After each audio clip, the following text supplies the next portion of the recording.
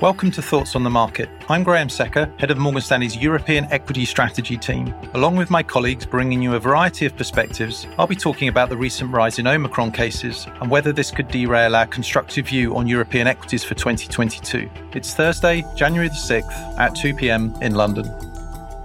Before touching on Omicron and the case for European stocks in 2022, I want to start by looking back at last year, which ended up being a very good one for the region. True, European equities did lag US stocks again in 2021. However, this is hard to avoid when global markets are led higher by technology shares, given Europe has fewer large-cap companies in this space. More impressive was Europe's performance against other regions such as Japan, Asia, and emerging markets. In fact, when we measure the performance of MSCI Europe against the MSCI All Countries World Index excluding US stocks, then we find that Europe enjoyed its best year of outperformance since 1998, which, to provide some context, was the year before the euro came into existence. As ever, past performance is not necessarily a good guide to future returns. However, in this instance, we do expect another year of positive returns for European stocks in 2022, with 7% upside to our index target in price terms, which rises to 10% once dividends are included. This is considerably better than our chief US equity strategist, Mike Wilson, expects for the S&P, while Jonathan Garner, our chief Asian equity strategist, also remains cautious on Asian and emerging markets at this time.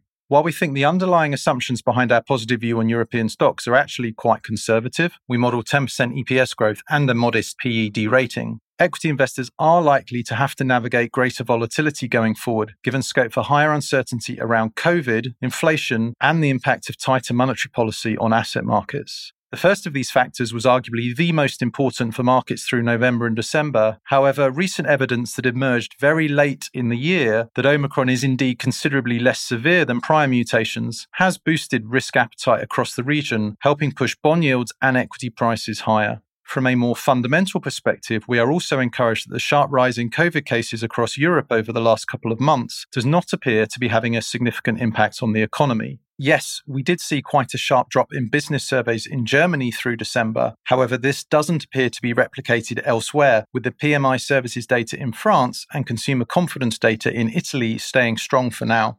Going forward, we expect the driver of volatility and uncertainty to shift from COVID to central banks and the impact of tighter monetary policy on asset markets. While this issue will be relevant across all global markets, Europe should be less negatively impacted than elsewhere, given the European Central Bank is unlikely to raise interest rates through 2022. In addition, the European equity market's greater exposure to the more value-oriented sectors such as commodities and financials should make it a relative beneficiary of rising bond yields, especially if, as our macro strategy team forecast, this is accompanied by rising real yields, which should weigh most on the more expensive stocks in the US, or a stronger US dollar, which is more of a headwind for emerging markets. Consistent with this outlook, we maintain a strong bias for value over growth here in Europe, with a particular focus on banks, commodity stocks, and auto manufacturers. While all three of these sectors outperformed last year, we think they are still cheap and hence offer more upside from here.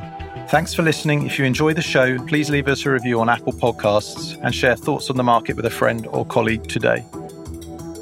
The preceding content is informational only and based on information available when created. It is not an offer or solicitation, nor is it tax or legal advice. It does not consider your financial circumstances and objectives and may not be suitable for you.